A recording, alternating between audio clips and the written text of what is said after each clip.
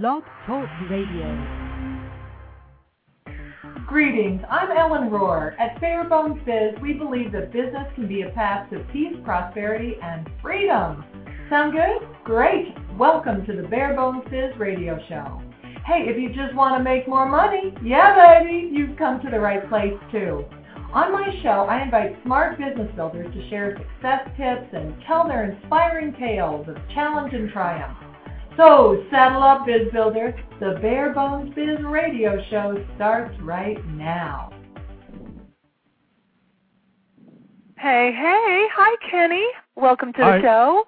Thank you very much, Ellen. It's a pleasure to be here. Well, I am so excited. And welcome if you're listening in or you've called in. Terrific. Kenny and I are going to talk about change with all capital letters and periods between every letter. His book is called The 6 Dimensions of Change, and Kenny Chapman is an absolute legend in the service industry, one of the best speakers I've ever experienced, and I know that your fans across the globe are going to be excited to listen in today. So, Kenny, thanks so much for being with us today. Fantastic. It's wonderful. I can't wait to spend some time here with you today. Well, we love Blog Talk Radio, and the Bare Bones Biz radio show program is all about, I've got some cool things here. Listen to this. Right. Yeah, we got some AV around here. But we love to make money. We love to have fun. It's all about expanding your freedom through extraordinary business. And my job as the host of the Blog Talk Radio show is to bring on extraordinary guests, business builders who are inspiring and can help you achieve your dreams and run a business that you're proud of and that makes you more money. So here's how it works. Oh, Kenny, we have so many people calling in. This is so much fun. If you're listening online, terrific. If you want to ask a question, go ahead and call in. The number's there on your screen. It's 347-637-2284. And if you call in, feel free to interrupt me and Kenny at any time by raising your hand. If you press the number 1 on your phone pad, then that raises your hand, which is fantastic. So that way we can interrupt what we're talking about, Kenny, and then get some interaction with someone who's brave enough to call in. What do you say? Sounds great. Now, if you're the type of person who likes to have a little order, at my website at barebonesbiz.com, we've got a little handout. So you can go to barebonesbiz.com, barebonesbiz.com. And on the Blog Talk Radio page, click on that page, and there's a handsome picture of you, Kenny. You look so heavenly in that picture. Wow, heavenly. Yeah. I'll take that. It's a heavenly picture.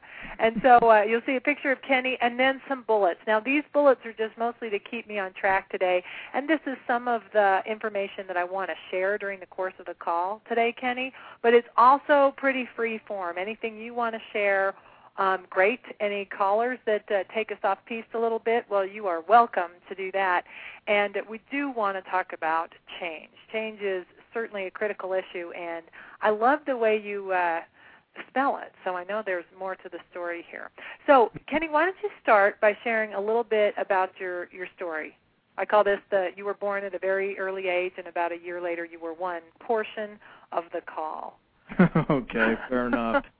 Well, I am originally from San Diego, California, and my family moved to Colorado when I was in grade school. So I finished school in Colorado and did a little bit of college, very little bit. I played a lot of baseball and went on a baseball ride but forgot to study. So I just partied and played baseball, and hence a pretty short career.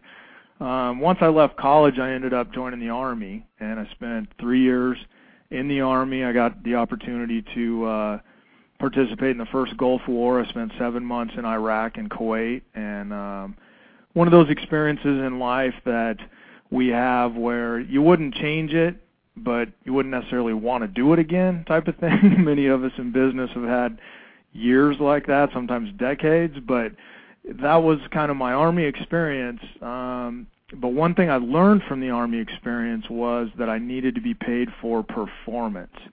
Everything in the Army was time and grade. I'm a proponent of our armed forces. I support them. If you've served in the past, I thank you for that. I really appreciate everybody that has done that. But it was all time and grade, and the longer you were in a position, the more you got paid. And that didn't work for me, so that really began developing my entrepreneurial spirit. And when it came time for me to get out of the Army, I moved back to Colorado for what was to be a short period of time, and I went to work at a lumber yard, and I was driving trucks and doing different things in my early 20s, not having a clue what I wanted to do with my life or direction.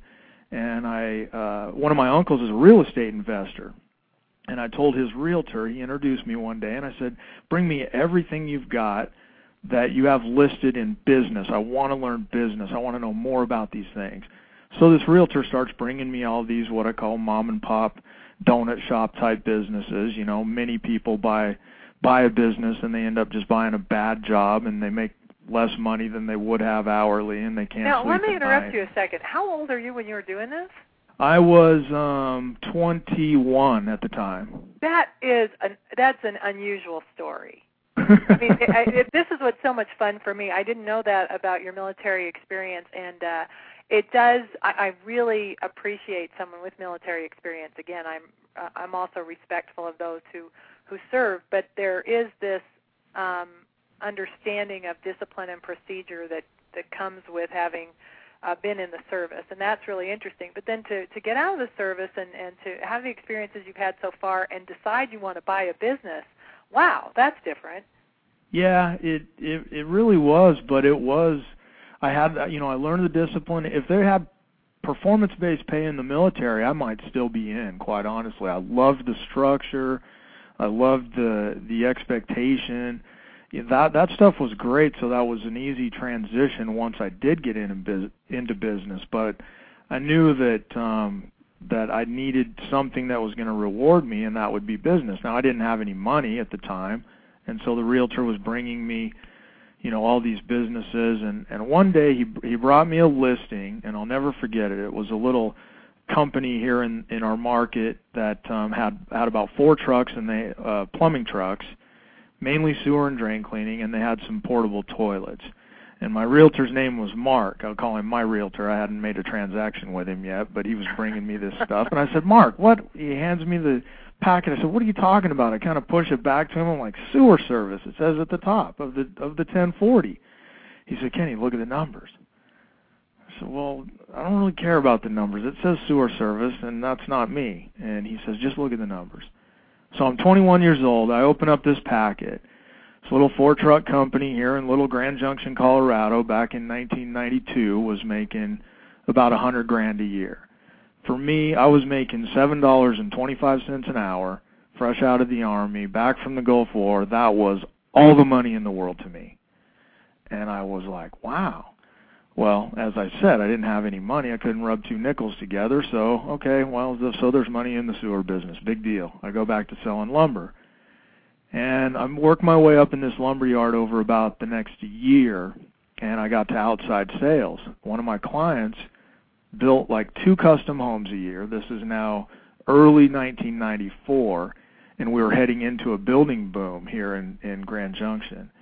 And he was building 2 custom homes a year, and then he had a little Mazda pickup with a camper shell on it. Tope's Rooter King was the name of his little sewer business. So he had a little tiny ad in the Yellow Pages, and he wore a pager, and if somebody called and he wanted to make what he called his walking around money, he'd go out and snake a sewer line or clean a kitchen sink. $25. Clean a kitchen sink. $25. And I thought, wow, look at that. I remember this other company. Well, maybe I could do something with that. So I really started working him. Hey, sell me that thing, come on. And I had done a deal with my uncle where I'd flipped a house. Because I worked at the lumber yard, I was able to buy things at employee discount. So my uncle did a deal with me. We bought a house to flip. I did all the fixing up. I bought all the materials. When we flipped it, I made $5,000. And I put $4,000 down on this little company that was grossing $12,000 a year. $12,000 a year? A year. A year. It blows me away that we do jobs for that now. Yeah. So, Yeah. and I was like, oh, I'm in. So I closed on April 1st, 1994. Not to be a mistake, it was April Fool's Day. My phone didn't ring for 3 days. And I was calling him, what's going on? Oh, it's always slow this time of year. He had done it 8 years on his own. And from there, it just really started working. Well, let me just interrupt you a second, Kenny, because sometimes people join us a little bit late. My guest today is Kenny Chapman. He's written the book, The 6 Dimensions of Change. And Kenny and I know each other because we share a love of the service industry.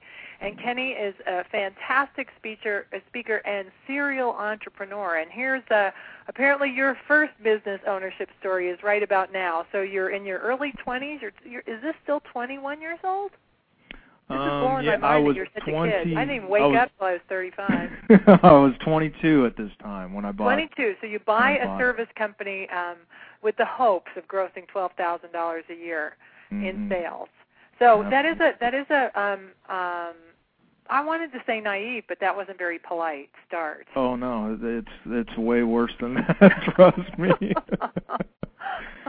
Yeah, it was. And the thing is that it's really common. I was very fortunate that I made it. I mean, 97% of small businesses fail in the first 10 years, and I beat my head against the wall. I was on call 24/7 for 2 solid years. I hated my life. I wasn't pleasant to be around. I wanted to do anything except this business. I never wanted to be a technician, and that really served me later on because I was able to get out of the truck sooner than most because I didn't have a love of the field. And so that kind of surprised you. You thought maybe this thing would grow by miracle, and I believe in miracles, but sometimes there's some benefit to the painful circumstance too. But as you got into it, it wasn't what you had in mind. Oh, not even close. No, as you said, I mean, I'm a naive kid at the time, and I'm remembering a tax return I saw from this Ford truck company, and here I'm thinking, well, yeah, they were making 6 figures. This is going to happen as soon as I, get into this thing, and it was incredibly painful, but it was incredibly rewarding and what I needed.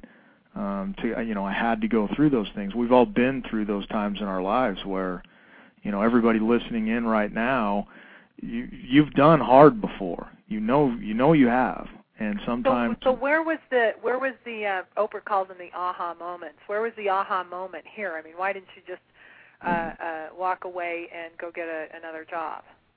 The biggest 2 reasons. Number one, I really couldn't. I was too vested, and many of us as early on entrepreneurs, that's kind of what happens.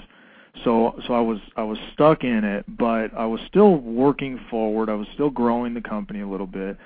The first big aha happened to me about 4 years into business. I wanted to do anything except this still at that time, and I started I know, right? Total victim mentality. Poor me. Somebody dumped this on me. I mean, as much as the guy I bought it from tried to talk me out of it, and here I didn't listen to him, and I started interviewing successful people in our market. So I'm about 26 now, still struggling along financially. So I started taking the top realtors to lunch, and I called the owner of all the Taco Bells and anybody that I could get to that would listen for me to buy them lunch and ask them, what makes you successful? I believe that success leaves clues, and I took the owner of all the Taco Bells in our market. He owns a bunch in California. He owns some in Germany, and he was sitting on the board of Taco Bell International at the time. Here in my little market, I bugged him for about 3 months, and he finally said, okay. And we went, and he said, I'm going to tell you something. And, this is like one of the wealthiest guys in my area, the house on the hill, the whole 9 yards. And so he's got my total attention. And he said, well, as long as you're doing what you're doing, he said, you might want to get out. That's fine. Start your plan of what you're going to do to get out.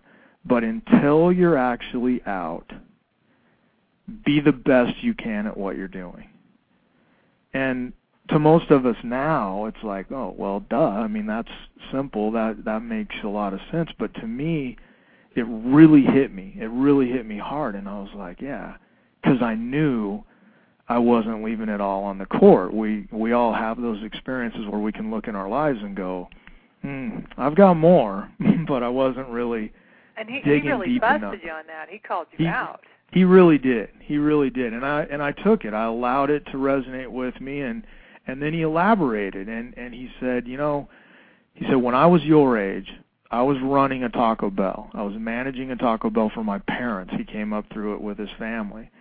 He said, I'll never repeat this in public if you ever ask me the question, but he said the last thing in the world I ever wanted to do was be involved in the Taco Bell business.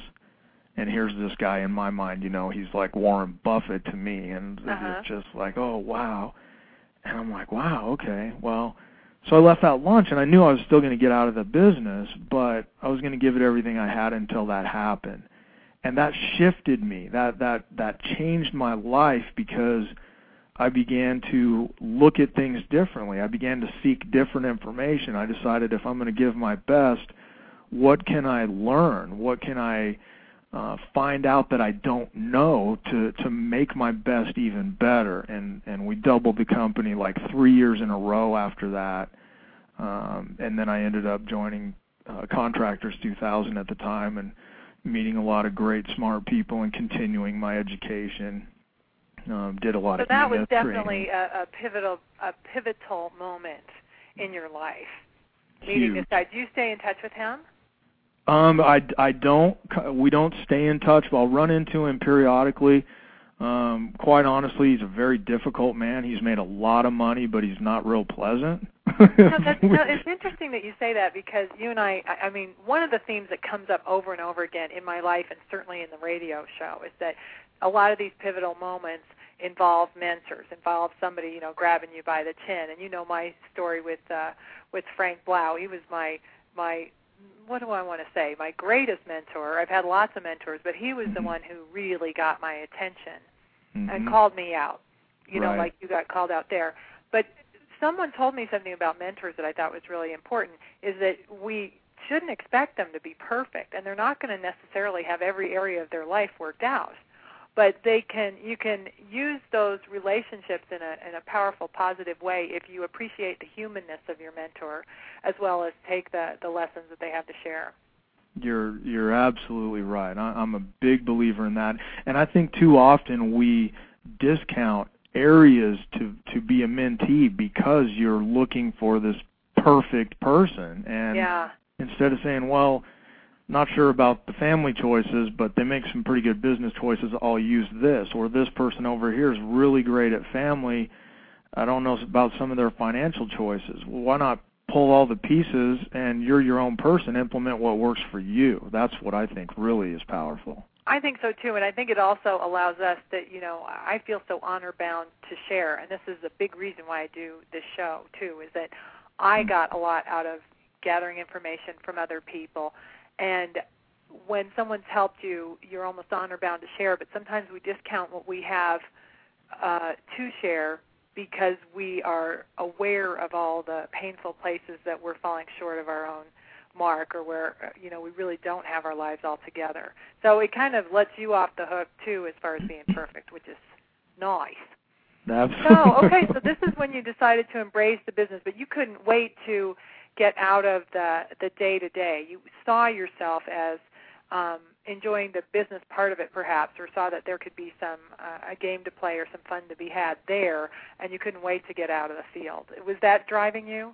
It really was, yeah. It was a combination of, we changed for pain and pleasure, and I saw pleasure in working in an office and understanding business and running a company by the numbers.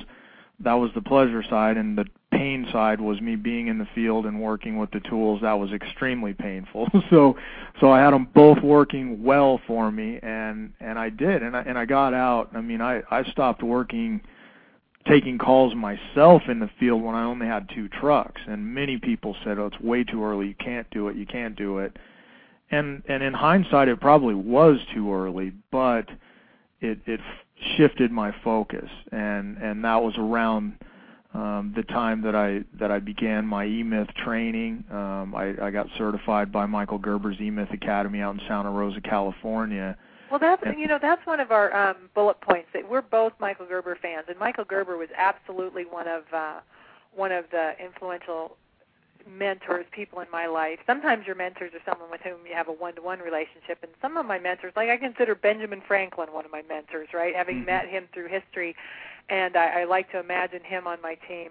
But Michael Gerber I had not met until I went to Contractors 2000 meeting, now Nexstar meeting, and I saw him speak, and that was the energy from that meeting absolutely changed my life. I had no idea that you could look at a business this way. And when I read the book, I thought I felt like he wrote that book for me. Like it should have said Ellen. Every single solitary line in that book should have been addressed to me specifically. And so when you said that he had a big impact on your life, I thought, well, let's talk about this. That's really how I met him, was seeing him speak and then reading his book. And then you went through the academy. Talk to me about that.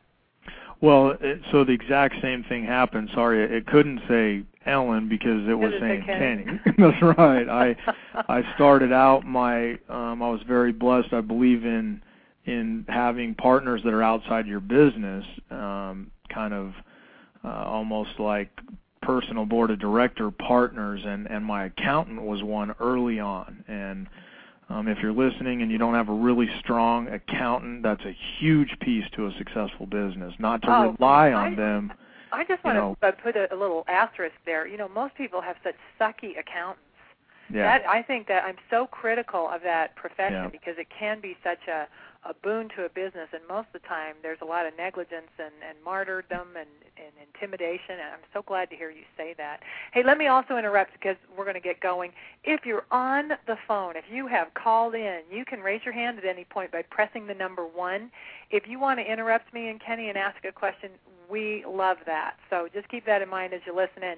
So, Kenny, go back to the story about your mentor. Yeah. So my accountant gave me a copy of the E-Myth. He said, I really think you should read this. And so I went home, I read it. It was one of those books we've all had. I couldn't put it down. I just absolutely devoured it, and I got done with it, and I'm like, wait a minute.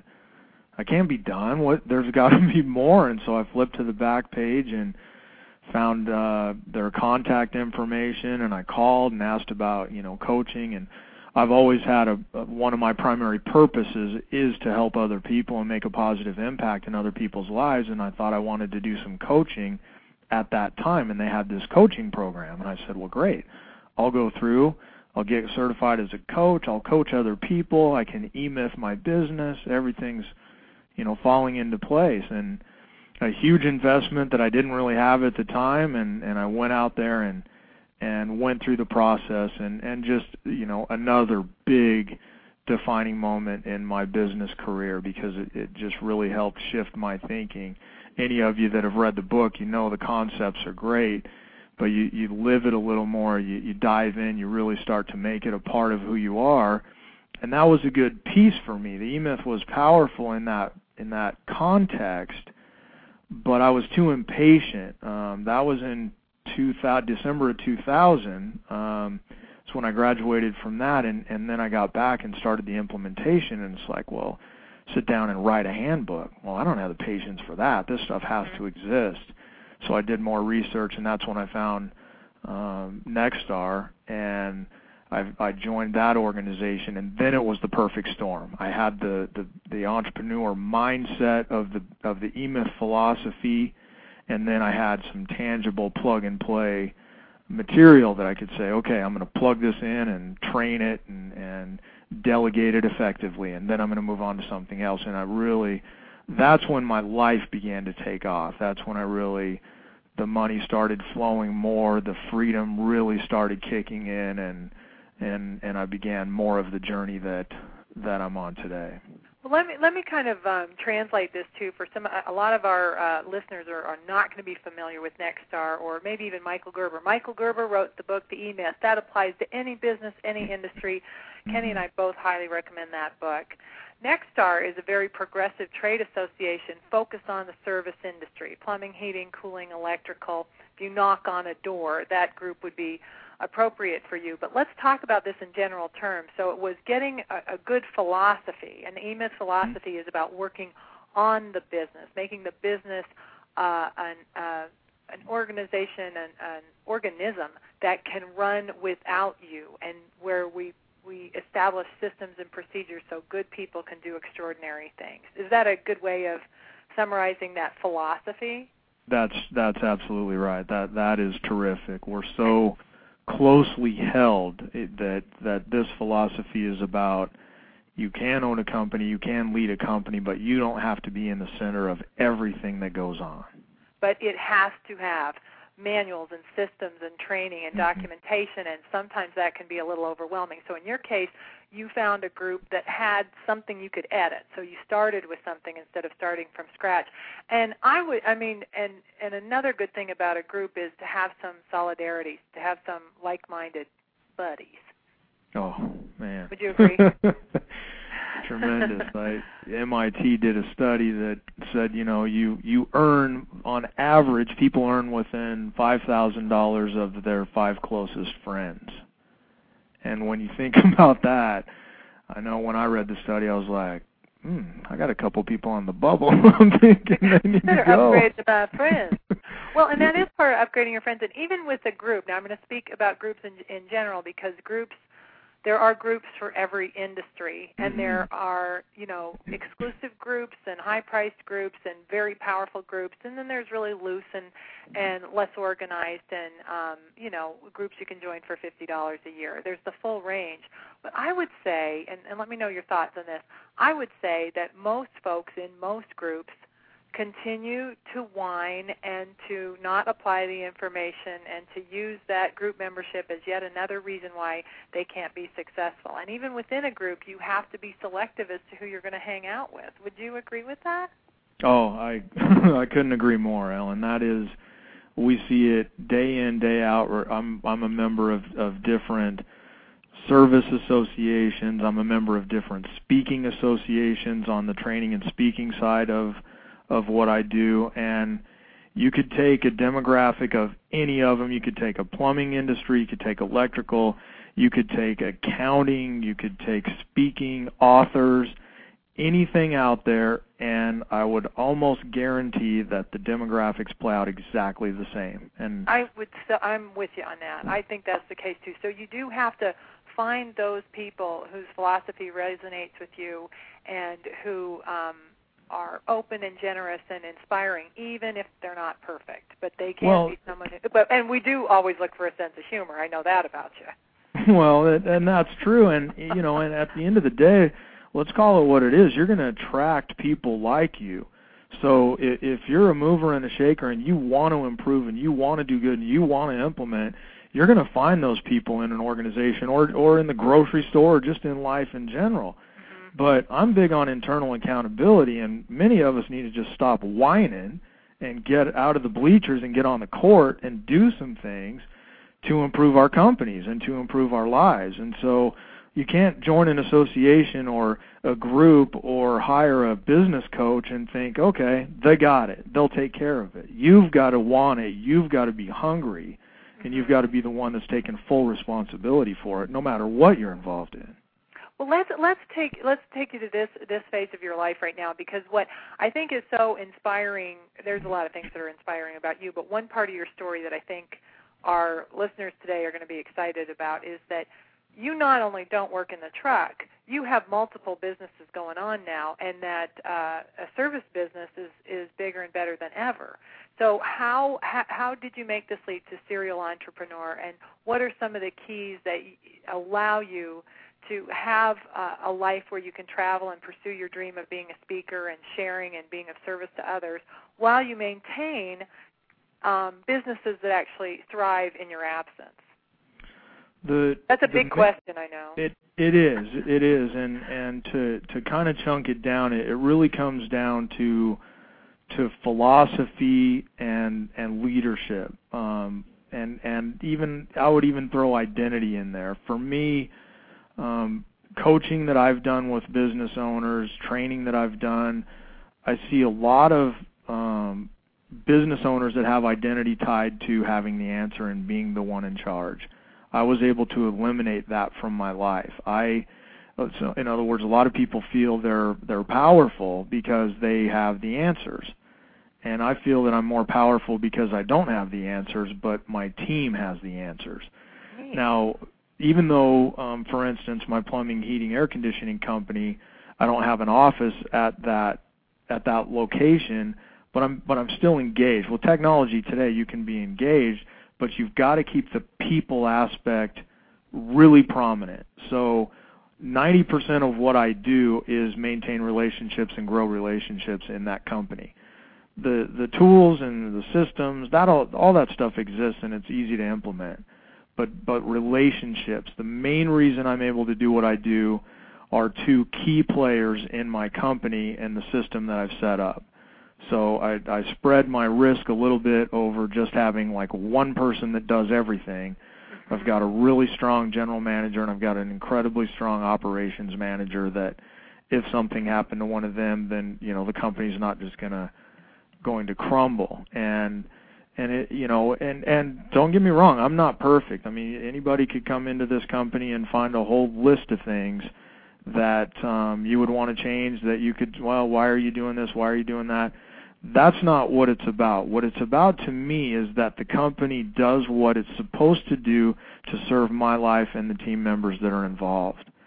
And so you can find better companies, and certainly however you measure it, but my goal of this company, which I think sometimes entrepreneurs don't spend enough time thinking about, what do you really want? Well, I see this, this company down the street's doing this. Maybe I'll do that too. But does that really serve you? Is that who you're about? Is that what you really want? So I've done a lot of work around that. I want to expand on this a little bit. And one of our bullet points, this is good because I'm looking at the bullet points, because I promised we'd talk about some of these things. And this one is a lovely moment to address this. So how key leadership is to any organization and how to develop it. Let me ask you about this because I work with a lot of folks who think they're going to find a magical general manager or a magical operations manager. Talk to us about how you identified and those people and developed those relationships. Did they move up the ranks with you or did they come from outside? How did you do this? I've got successfully today, I've got one of each. I've got one that came from outside. I've got one that my GM actually was the first team member that I hired.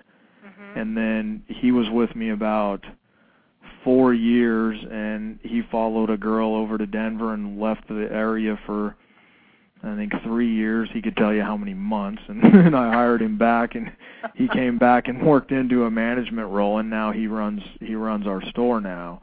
And the thing about that, you're absolutely right. We all think we're going to find this person that is going to take all of our pain and all of our headache away. And it's a development process. Even if you bring somebody in from the outside, I was just talking to an owner 2 weeks ago that just hired a new operations manager, and it was frustrated. And I said, well, what was the onboarding process? What did that look like? Well, I wanted to wait and see what it looked like for a while.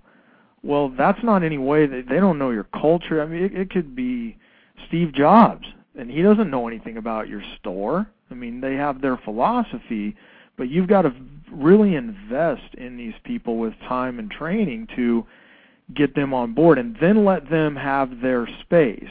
John's the name of my GM. He manages far differently than I do. He's got 4 kids at home. I don't have children. He has a lot more patience than I do. Let's call it what it is. But we come from different places, so I can't say, John, manage it like I would. But as long as the KPIs are being hit, we're moving in the right direction, you've got to allow people to be who they are. So you can bring them from key performance indicators. Yes, sorry about that, yes. All right, so there is this yin and yang approach here that is becoming evident. You are a results-oriented guy, absolutely, and that comes, bleeding through right now. However, you're also aware that it's by developing the relationship, so you're going to be able to get any kind of results. So I can see that you understand the both sides of this management coin. Yeah, it's a definite balance, and you're going to spend more time on one than the other sometimes, but business isn't really that hard. I mean, regardless of the industry, really we overcomplicate things a lot of times.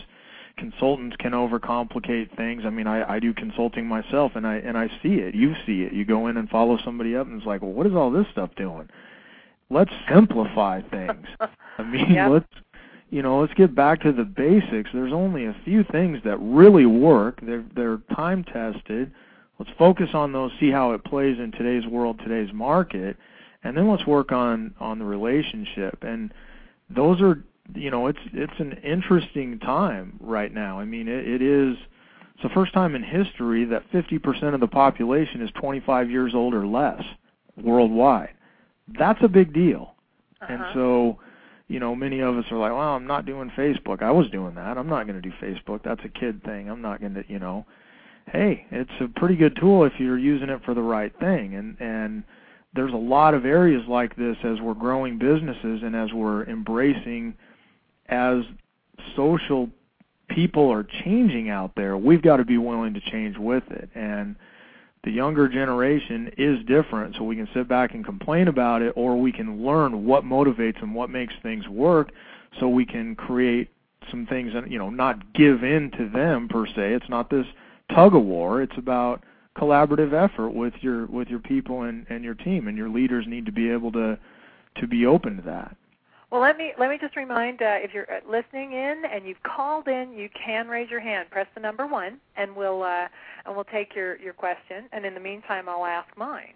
So, what I can hear you talking about someone who is a little bit stuck. I don't want to get on Facebook, or someone will call me. I know you have the same phone calls. They've been doing things the same way for 35 years, and now they want to go from 2 trucks to 10 million. There's probably some change required to make that kind of thing happen. How do you get unstuck? When you've identified that where you are is not where you want to be, this is a big question. And what's your take on that? The biggest thing for me is when you're stuck, you've got to get clear about what that means. In other words, oftentimes, as you said, I'll get calls from people or emails, and they haven't really identified their pain yet. They're feeling it, but it's just kind of this global, I don't like what's going on. Back before I went to lunch with the Taco Bell guy, I didn't know what it was. I just didn't like it.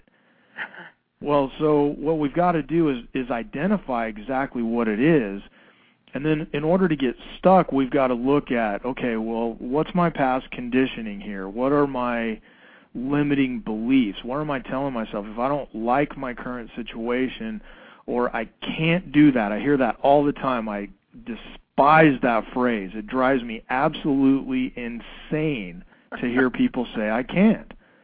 Because nothing's further from the truth. It's absolutely change it to I won't. Because you could, you're just not willing to. Right. And so when I'm stuck, I've got to have an internal conversation or get with a coach that can ask some questions to help move to shift my focus and say, okay, well, I could do this now. I'm either choosing to not do it. Why am I choosing to not do it? Or it's not important enough to me. And we have these limiting beliefs and these stories we tell ourselves. I did that. My plumbing company was stuck at 4 trucks for 2 years because nobody in my market had ever run more than 4 trucks. I was stuck. And then interesting. I was like, well, when I got in the business, I had 1, and National Franchise had 4, another player in the market had 4, and then as I got to 3, each of them had 2, and it was like we were just passing trucks around in the marketplace, and that was the size of the market. And I bought into that, so I was stuck. So I didn't have information that I needed to be able to move myself to the next level. So then I get out of my little market in Grand Junction and say, well, what's possible? And I start running into companies 5 times the size of mine that in markets 5 times as small as mine. And I'm going, well, if they can do it, they're not geniuses. Maybe I could do it too. And so it's really about identifying what is it that I'm not seeing? Where are the blind spots? A lot of times they're only blind spots because of what we're telling ourselves. And so you either got to I think that's so true. What did I hear from Wayne Dyer recently? You could be right or you could be rich.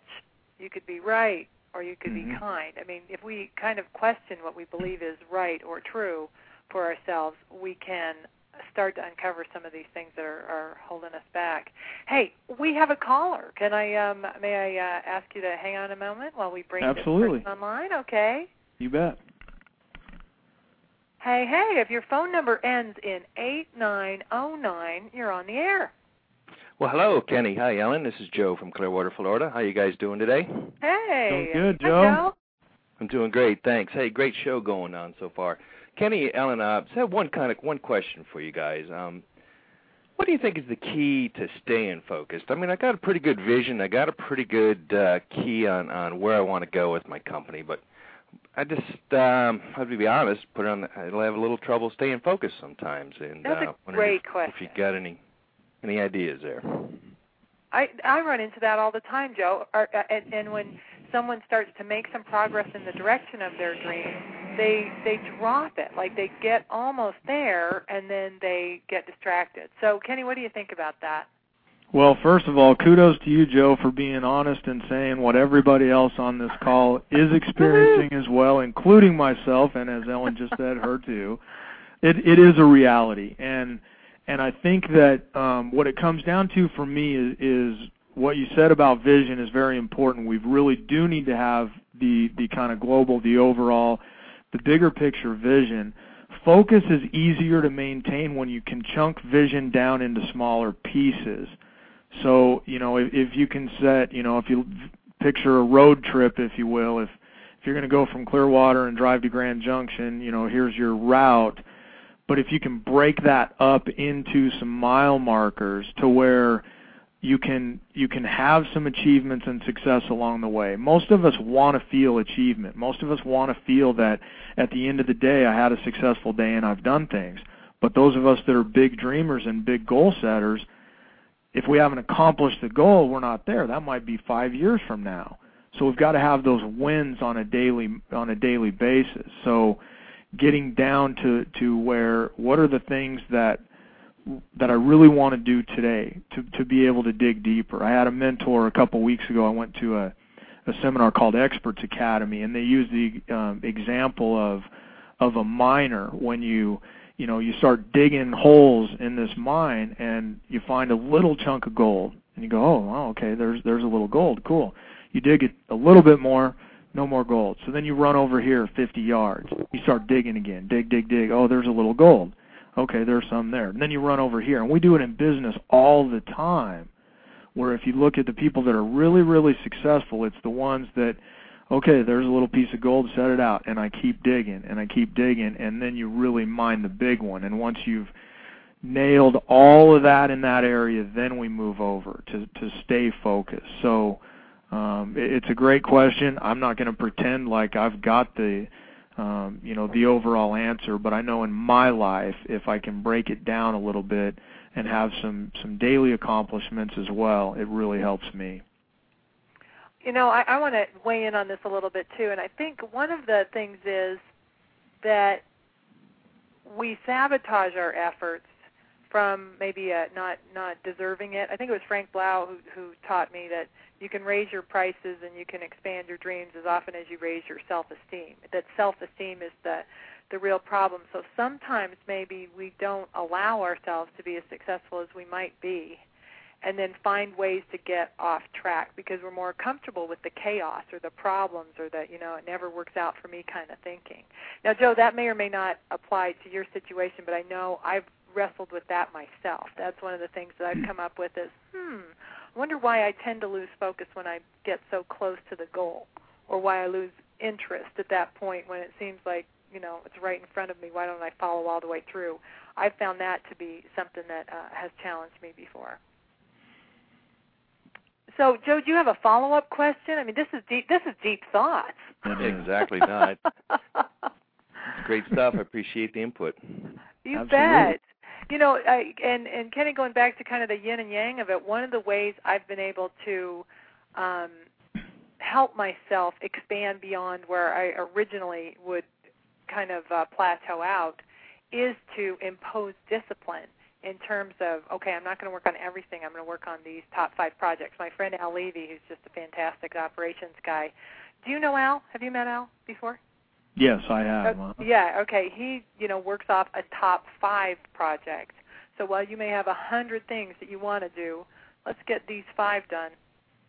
And you can do almost anything in series. You don't have to do everything in parallel. And that's kind of what reinforces, let's dig these holes right here before we jump ship and move on to something else. And I just mixed a lot of metaphors on you, by the way. Well, and I think you're absolutely right. And I think that, in my life, a lot of what it comes down to is momentum and to be able to continue to go. As many people on this call, you're not punching a clock. You don't have to maybe go to the office today. Yeah. Sometimes that's an interesting place to come from. I know in my life, I went through a period where I was playing golf like 5-6 days a week. It was crazy. It was a total distraction. I didn't have to go to work. The business was growing, doing great, and that was just my outlet. I was in a bad relationship. I didn't want to be home. I was like, okay. Well, I wasn't dealing with the real issue, and so I really lost track. And I'm a big believer that if your desires are different than your beliefs, you're always going to manifest your beliefs. And so, we're not trying to get real deep on you here, Joe, or anybody else. It's too late. It's already happened. We're already there. But it is true. It's like, well, sometimes I want this big thing, or I want this $10 million store. I want to make 7 figures a year, or I want. But why? What is that all about? And how do I believe that? Because if I don't really believe that I'm going to make $1 million a year, it's never going to happen. And that's, it takes a lot of internal work. And what will happen is, as Ellen said, we self-sabotage ourselves. I know I've done it. I'll work hard. I don't have the belief in it. It's not really going to happen. So then I get sidetracked and I go in a different way. Let's. I'm just aware of our time now. It goes so fast. Let's talk about the framework of change. I like acronyms. It makes them easy. It makes it easy to remember things. Describe what that acronym of change is, and how we can use that to facilitate change, to get unstuck, and to help us achieve what we really, really, really want, and align our beliefs along with that. Absolutely. Well, I elaborate on the acronym in my book, The 6 Dimensions of Change, and I created the acronym as just a way, change is kind of an overused word. A lot of people have negative connotations. It also doesn't mean much to a lot of people. So I did an acronym just to kind of change it up a little bit and say, well, what if there was a way that we could use these dimensions to really move us in the direction that we want? And so I looked at the things that have helped me and served me and successful people that I know. And so the acronym begins with the C in change is for clarity. And it's kind of what we were talking about a few minutes ago. You've got to know exactly what it is that you want. And many people in life aren't willing to go there. They don't know. They haven't been taught that. So they just kind of exist. We see it all over the place. So first and foremost, if you want to create change, you've got to be clear about what it is that you want. Absolute clarity. The H in change stands for habit. You've got to examine your habits. I love it when Warren Buffett said bad habits are like chains that are too light to feel until they're too heavy to be broken. And we start a habit and it's not that big of a deal, but then it kind of weighs on us, and it weighs on us. And there's a lot of authors and speakers that would say, well, remove habits out of your life, and I'm an absolute in disagreement with that. I think we need habits. I think habits free us up to be more creative and do other things, but we need to examine our habits. You know, are the things that we're doing really serving us towards this change we want to make? The A in change stands for action. Nothing happens without action. I'm a big proponent of the law of attraction and vision boards and really being clear and putting out in the universe what it is that you want. But you've got to go do something. Hanging a picture on the wall is not just going to do it for you. You've got to get in the game. And I think that oftentimes, you know, we talk about things conceptually. Oftentimes you might get on a call like this or go to a seminar that I've put on or Ellen's put on, and it all sounds great, and you go back and nothing changes. We see it all the time. Got to take action. N is never give up. And Ellen alluded to it earlier, as she's had in her life. You get a little closer, and then for whatever reason, we don't get on over the hump toward the success that's ours, that we've worked so hard for. We quit right before we're ready to get it. And you know, I remember reading about Winston Churchill giving a speech, and he got up and addressed his military men, and he just said, never give up, never give up, never give up. And he turned and walked away from the podium. And that's how I think we need to live our lives, because, you know, there are little things. What you do today matters. The little things that you're doing right now do have an effect in your life, and we never know when those are going to show up. So you got to stay engaged. You got to keep going, and don't ever quit. The G in Change stands for gratitude. It's very important to me because I had a life from the outside looking in was great. I had money. I lived in the house on the hill, drove fancy cars, took vacations. I did everything that I ever created or that I wanted to create, but I was miserable. I had an addiction issue going on. I was in a bad relationship. I was not living a dream life by any stretch of the imagination, but it looked like I was. I wasn't grateful. I wasn't grateful for what I had. Any time that I've been miserable or frustrated in my life, it's because I haven't had gratitude.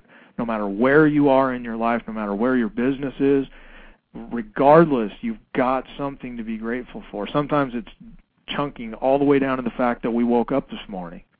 But we've got another day to live on this planet, another day to make a difference. So gratitude's huge. So we don't, like, always want what's next. We've all had that situation. Well, as soon as I get the car, I'm going to be happy. As soon as I get the relationship, I'm going to be happy. As soon as I make this, I'm going to be happy. But we forget to be grateful for where we are on our journey. And the E in Change finally is for enthusiasm. Life is too short, my friend, to not have a good time and to get engaged and live with passion and enthusiasm and live and love and laugh and engage. And I'm sure, Ellen, you've been around people in this industry, out of this industry, that, you know, it's like, well, okay, just kind of going through the motions and just bummers to be around. And if you're going to create change in your life and you want to do some things, have some fun and bring energy to the table and tap into that's the real key power. right there, because energy is contagious. And Absolutely.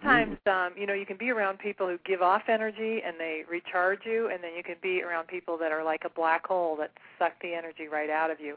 But I do think that, you know, part of the action and part of the habit to create is I am really enjoying this understanding that I can recharge and I can fill myself up with energy, and that does make this whole process a lot more fun. I love that acronym.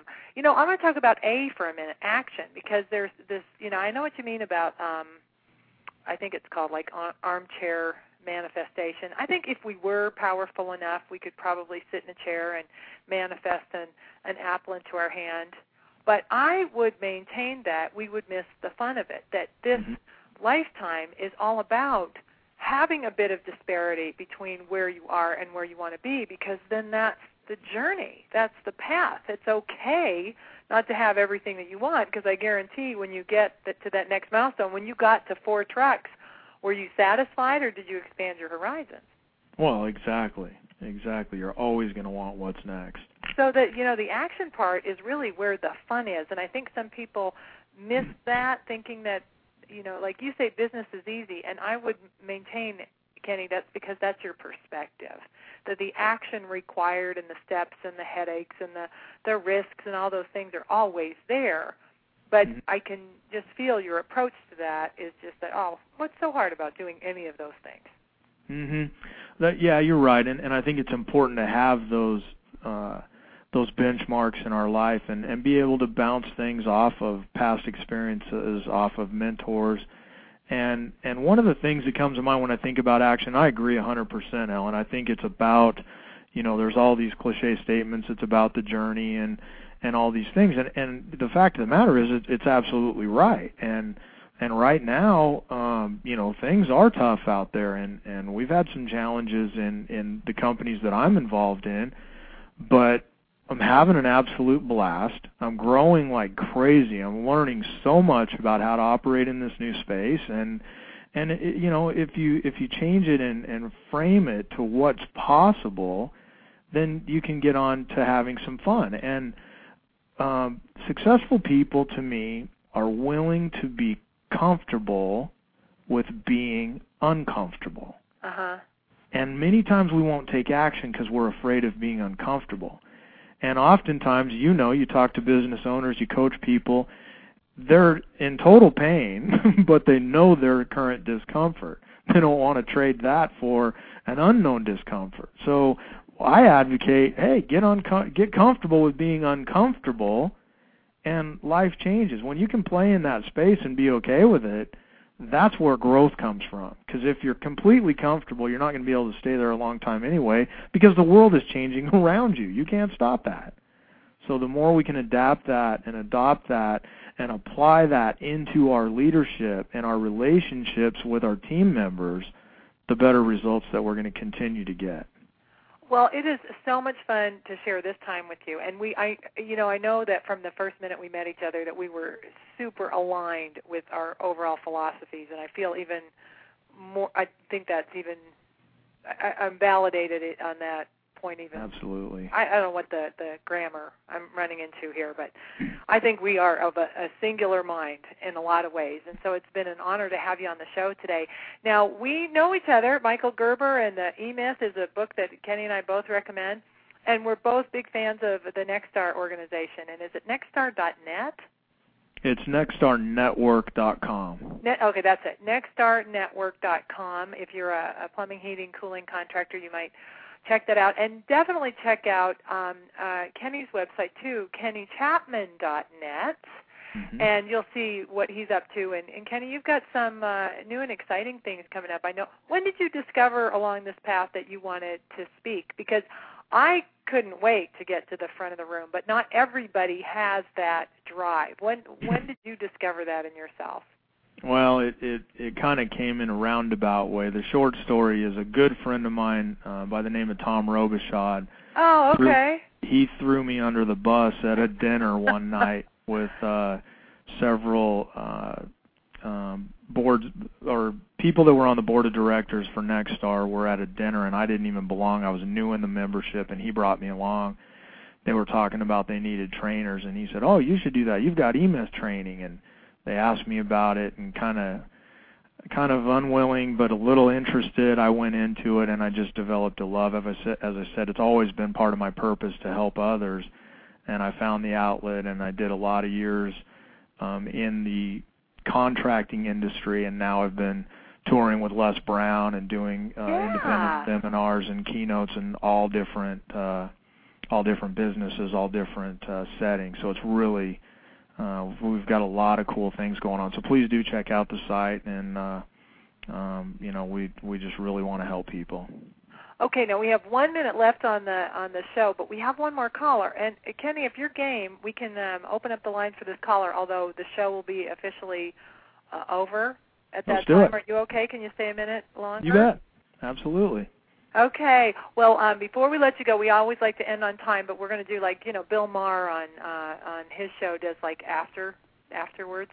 We're going to do that because I'm going to take a caller. If your number ends in 2467, I'm going to open up the lines. Do also visit barebonesbiz.com. One of the programs we are super proud of is the step-by-step program I do with Al Levy, and it's all about helping you maintain your focus with one simple step delivered at a time. So check out Step by Step at barebonesbiz.com. And let me open up this line and see if we can do it. Hey, you're on the air. If you've got your hand up, go ahead and give us a shout-out. Hey, Kenny. Hey, Alan Ferguson, Sydney. Oh, no way. Oh, smokes, Alan. How cool is that? Hi. From down How are you guys? under. Look, I don't have a question because I just want to say I'm such a fantastic fan of yourself, Ellen, and Kenny, and I know I've met Kenny. Love your work, guys. Fantastic. Keep it up. Well, thank you. Well, thanks. And Alan, we just recommended your book, No Can Do, to the Step-by-Steppers. Thank you for making the suggestion. That book was recommended to me by Bill Raymond through Nexstar, and I think it's a fantastic one-step-at-a-time concept. It's, I think we overload ourselves with everything we do, and I know I do, and I just, great believer in it. Well, yay. Well, thanks for giving us a shout-out. Do you have a question for Kenny while you're on, before I just make this like summer camp? Do you have a question that you wanted to share? I don't have a question. You've covered everything. I just wanted to say hi, guys. Yay! Excellent. Well, you are a sweetheart. Love to you, and thanks for checking in from the other side of the globe. No problem. Keep up the good work, guys. Okay. Thanks, Alan. How fun is that? Take care. I love thanks, it. Take care, Kenny. guys. Thanks, Alan. Thanks, everybody, for tuning in. All right, I'm going to let you go now. Join us next time on Blog Talk Radio, Bare Bones Biz Show. And thanks, Kenny. Thank you, Ellen. It's been a pleasure. Adios. Bye-bye. Oh, no! We're out of time. Thanks to my uber smart guest, and thanks for joining us. You can listen in again at blogtalkradio.com/barebonesbiz. So down with the ball and chain of 20-hour workdays and piles of debt. Make some money. Fix and grow your own extraordinary business. And until next time, this is Ellen, XOXOXO. I wish you love, peace, prosperity, and freedom.